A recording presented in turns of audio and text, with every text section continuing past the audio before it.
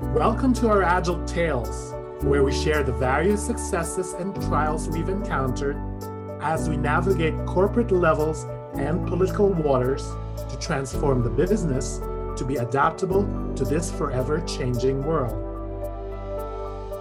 Today, we have a special guest with us, Joe Justice. Joe works globally as an interim executive for agile organizations, bringing multinational companies twice the work in half the time. He's a TEDx speaker and a guest lecturer at both MIT and Oxford University in England. In 2006, he applied Agile to automotive manufacturing, founded Team Wikispeed, and set 4 world records. Joe joined Tesla in 2020, where he operated Agile at Tesla from the company headquarters. Let's welcome Joe as we bring him on to explore Agile at Tesla. Hi, Joe. Thank you for being in another episode of our Agile Tales, where we're going to explore Agile at Tesla. Thank you, Min-Wei. Thank you, JF. It is my honor and privilege to collaborate with you again. Thank you so much. Let's dive right in. I'm very excited to ask the next group of questions because we are getting into the product work, the product development. So you mentioned that the definition for the sprint is you ship actually after every sprint, right? I know some companies cheat and stuff. So my question is, can you give any examples of the type of things that actually can be delivered in a 3-hour sprint? There's a lot more I wish I could talk about, but some have been shared for one reason or another. So I would like to, as many of those as I can think of right now, I'd like to share. One is a faster charging system.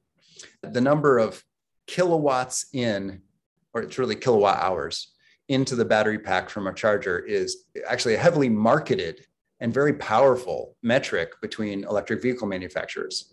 Porsche announced they could get up to 350 kilowatts in, but then did a recall, limited it. Now they're not sure about pack life, to be determined. What I'm trying to say, though, is it's that important that people really try to get a high number.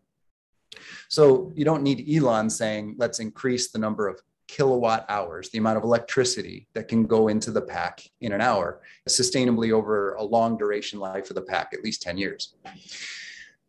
So anybody knows, if I have an idea, I should just do it immediately. This is a good thing. What publicly happened is the Model 3, which is a very affordable car, far more affordable than a Porsche Taycan, currently at present, got a whopping increase to 250 kilowatt hours. Well, why? Well, how? Sandy Munro did a teardown and said, here's how, here's why. Well, I got to see part of that happening. And again, as it was ported to some other models, which now you can see on Tesla.com, you can see other models have that number, even higher number that just propagated. There was a group of people standing, actually, there was no chairs, standing around a machine that bends tube, solid tube. It's a computer. It's a CNC tube bender is what we call it. You draw CAD, you draw the 3D shape of where you want the pipe bent, and you hit go, and the machine tries to do that. You have to calibrate the machine because sometimes the bend springs back, and the machine's pretty good at compensating. But anyway, it's trial and error. Like all engineering, by the way, a master plan doesn't work. It all actually ends up being trial and error. So the person who actually had the idea with a group of people is standing around this machine with the laptop. They're drawing the CAD and they're hitting go. They're looking at the parts, and there's this huge bin of parts to be recycled. I say, can I watch? And they say, sure. They're totally approachable. I hang out with them, and I start marking the DOR and DOD of their cell, like as part of my Agile at Tesla work. They get it right, and they explain to me the mechanism as to why this is going to enable faster charging. They say they had the idea about 45 minutes ago, and they got it right, and it passes all tests, and they hit the go button. What that does is now those parts are what's forked into production. So all car from that second onward got those parts, and suddenly charging kilowatt hours was significantly improved. That's what it was. Someone had the idea. They knew where the machine was. They went on to the video training apps on their phone to learn how do I use this machine, which is part of why there's a massive effort to make the machines more intuitive to use. None of these machines need to be more complex than playing a game on a tablet. None of them do. And yet a lot of them are still like line code, like Unix. So there's a massive collaboration with the manufacturers to skin them to make it as easy as playing a skateboarding game on your phone, because they don't need to be harder than that. In any case, you learn whatever the complexity of the machine is, and you try to make it easier, but you learn it with training apps on your phone that anyone can watch at any time, and then you go for it. And it's fine to make huge piles of scrap, because what's the value of that upgrade? Billions. So if you made $11,000 worth of scrap, or even $11 million worth of scrap, that's fine. It's totally fine. So you attack it, and you just self-organize to attack it. Another one was heating the charging ports. Some people that live in freezing climates, like where I grew up, are familiar when there's freezing rain or melt and then freeze again. You're on a gasoline car, your fuel door can get frozen shut, and you have a choice. Do I damage my paint scraping this thing open? Or do I wait? Or what do I do? That's one of the reasons why in really cold climates, heated garages are popular, insulated heated garages. So at least in the morning, you could go directly to fuel up the car because you know your fuel door isn't frozen over. Well, the same thing, of course, happens to anything that opens and closes, like the flap over the electric charge port. Well, gasoline, you don't want a heating element right over your fuel door. It's possible and responsible to do well, but you need to be careful because you don't want heat near the gasoline fumes up to the flash point. So if you're really careful, you could do it. But if you had a runaway or an electrical short, that'd be an explosion. Way more gasoline cars explode than electric cars. Of course, electric cars are less than 1% by total units sold compared to the number that would explode or catch fire of gasoline cars or diesel. Well, the same problem exists. In freezing rain, your charge port door could get covered. Well, someone had the idea, what if we put a heating element in the charge port door? And again, it's now public information. There is a heating element in the charge port door. And there's no button to say, thaw my charge port. The car already knows the temperature outside, and it already can detect precipitation on the windshields or on any of the cameras. So if it thinks there was precipitation and it guesses there might be freezing precipitation near the charge port door, it guesses for you. It uses some machine learning, and it detects you're near charging. It will heat to above freezing the charge port door, which has no negative impact. There's no gasoline fumes, right? It's just a non-problem. Well, that's all infrastructure that already exists except a heating element. Gluing a heating element into the charge port door is about as easy as ironing a patch onto a shirt or your piece of clothes. That's just not a technically challenging activity. You adhese the heating patch on. And then software, when you already have a robust API, is not that hard to have a version 1. When you can roll back in less than 5 seconds across the whole fleet and you can update at any time, it's low stress to make a software update. So you can say this software works well enough for now. Let's ship it, because we can always change it in seconds. So don't overthink it. And you can do that. This is not a health and safety critical operation. It's a heating element in the charge port door. That absolutely just went out. And many, many, many more like that. A lot I don't get to talk about. They're not public yet. They exist in the field, but they've not been discovered or advertised. Wow, that's a very good example to sort of give us an idea of what you actually mean by that. Now, where does user experience design actually fit into all this? Because I know user experience design is very important for Tesla. So where do they fit in? Before Tesla, when I worked with Bill Gates, I was a Scrum Master for Bill Gates in Seattle in 2008, 2009, 2010. We had 2 human factor PhDs on the Agile team for which I was Scrum Master. I would dream to have UX expertise at that level in any team, no matter what they were doing. The contribution was so high. Now, those people ultimately became cross-functional. They could do more than just enhance the user experience, but they were phenomenal and very deep. And they helped train, they helped propagate the essential skills of UX. So everybody could do A/B testing, everybody could do customer interviews, the essential aspects. They propagated that. And the deep knowledge they presented as needed at all times. So I was spoiled and started to understand how phenomenally valuable people with UX, UI, user experience, user interface expertise are for any team. Well, Tesla's products are gorgeous. Even inside the factory, many things are gorgeous. It's motivating to humans. Humans respond to beauty. That's very ingrained potentially in our DNA. For those of you who read the book, The Selfish Gene, you may understand the chemical signals screaming out inside us when we're near beauty of any type. It's very hormonal and very intrinsic in living things. That's why things continue to live.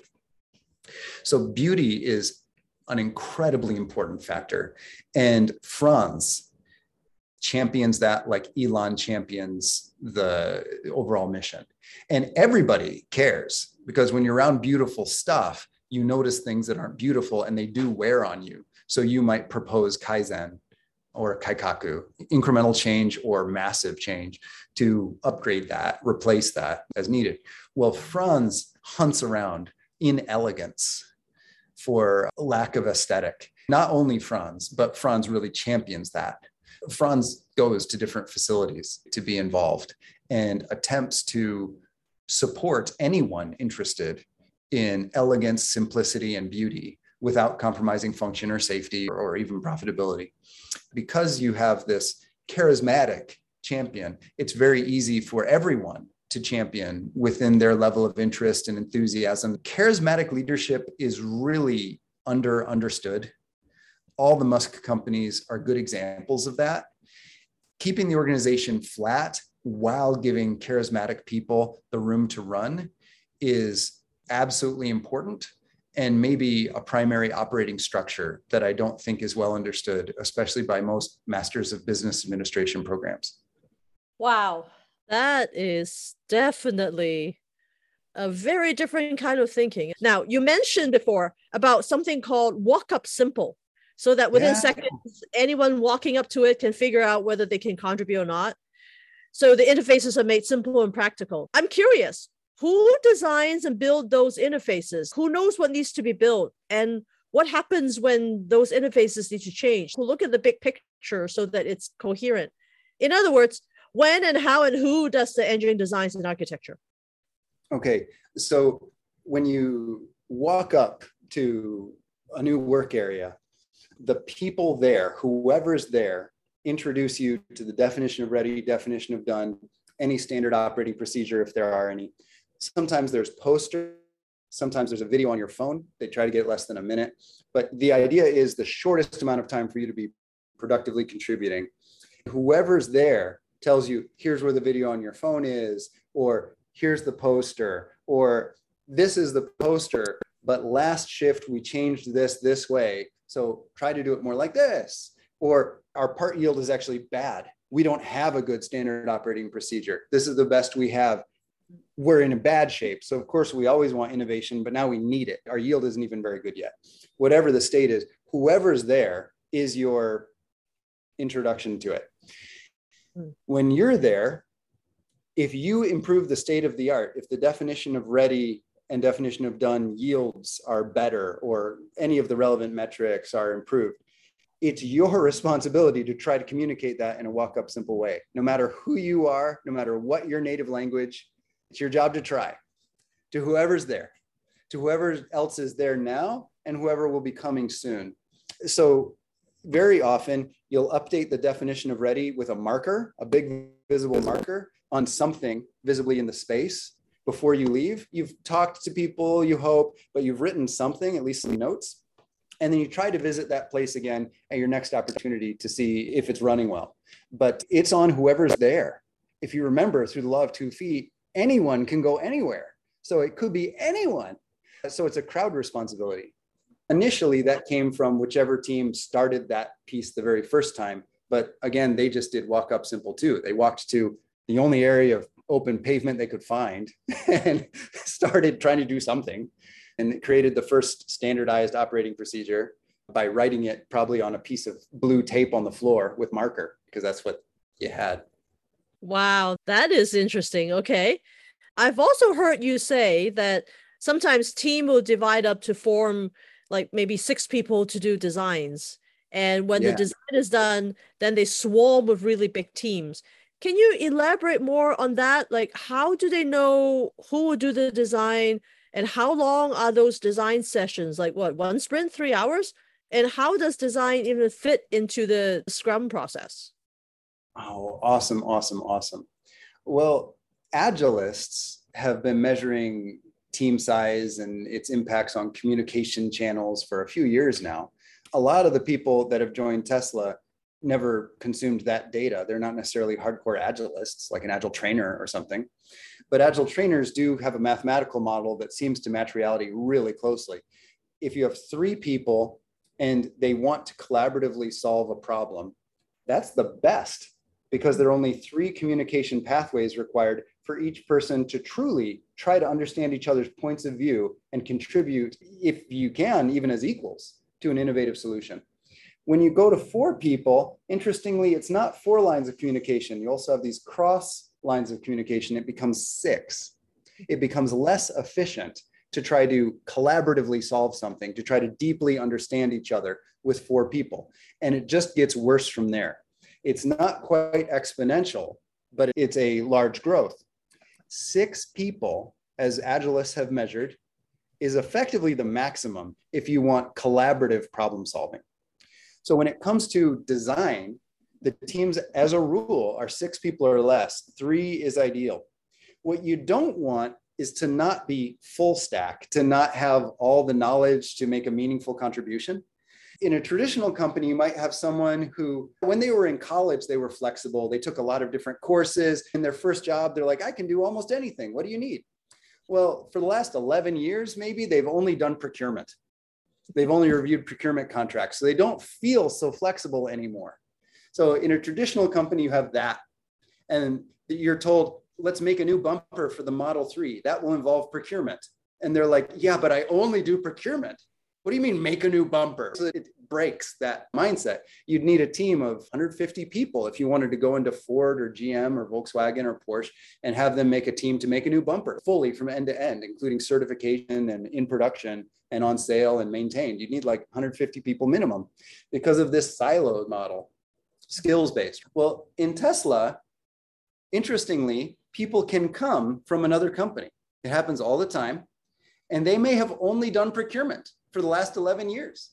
And Tesla will post jobs, procurement expert wanted, needs flexible mindset, teamwork ethic, etc. They're like, okay, you're going to be doing more than just procurement. We honor your procurement skill, but you're going to be going wide. So they post a job that says procurement so people understand it, they can apply, and they get in and they're not in procurement. They're in Tesla and they're in a team. You can't have more than many of them in a team or the cross-functional culture would die. They'd start handing off to each other and say, well, the procurement part's done. I've got nothing to do. They don't get it. Their job is to become cross-functional. But if they're thrown into a team with maybe 5 cross-functional people, they get it. You don't even need training. You're in a team with 5 cross-functional people and you're doing design or whatever it is you're doing, a cost reduction measure, something. And you start to become cross-skilled. Because most of Tesla is walk-up simple, and not all of it, and no company is perfect, and it will never end, but a lot of the company is. These teams can come in of 6 people or less and problem solve or innovate cross-functionally. And design never ends. There's no design phase. It's just, when is it the focus? When is it the bottleneck or the priority? And some groups of people are doing it constantly everywhere on every part. It's not like the suspension design has finished. It never happens. There's a version of it that's tested road legal that's in production. We're in production. It never stops refining ever. Just the suspension on the Model 3 is nuts. There's this upper and lower control arm, which most cars have some version of it. Tesla's is plastic. They're the only one. They're the only one with a production car where it's made of plastic. People are like, that's not strong enough. You couldn't do that. And they're like, we've done the engineering. You actually can. And people are like, but I've never seen that before. Like, that's the idea. We actually have radical innovation constantly. You have, even in mundane parts that people think we figured out suspension, it continues to innovate every day. in production. So design never stops. It's aided by Walk Up Simple, because then someone with 11 years of only procurement, it's going to be scary anyway, being asked to do something other than procurement. But it's at least clear enough that they can get started. They can pour their mind into it. They can get involved. As they grow more cross-functional, they're like, well, okay, now I have programmed a FANUC robot. I never thought I would do that as a procurement person, but I did. In fact, I did it 10 times yesterday, so I have reasonable confidence. And then the next day, well, now I'm doing FANUC robots. Oh, okay. I guess I'm now a robotics programmer too.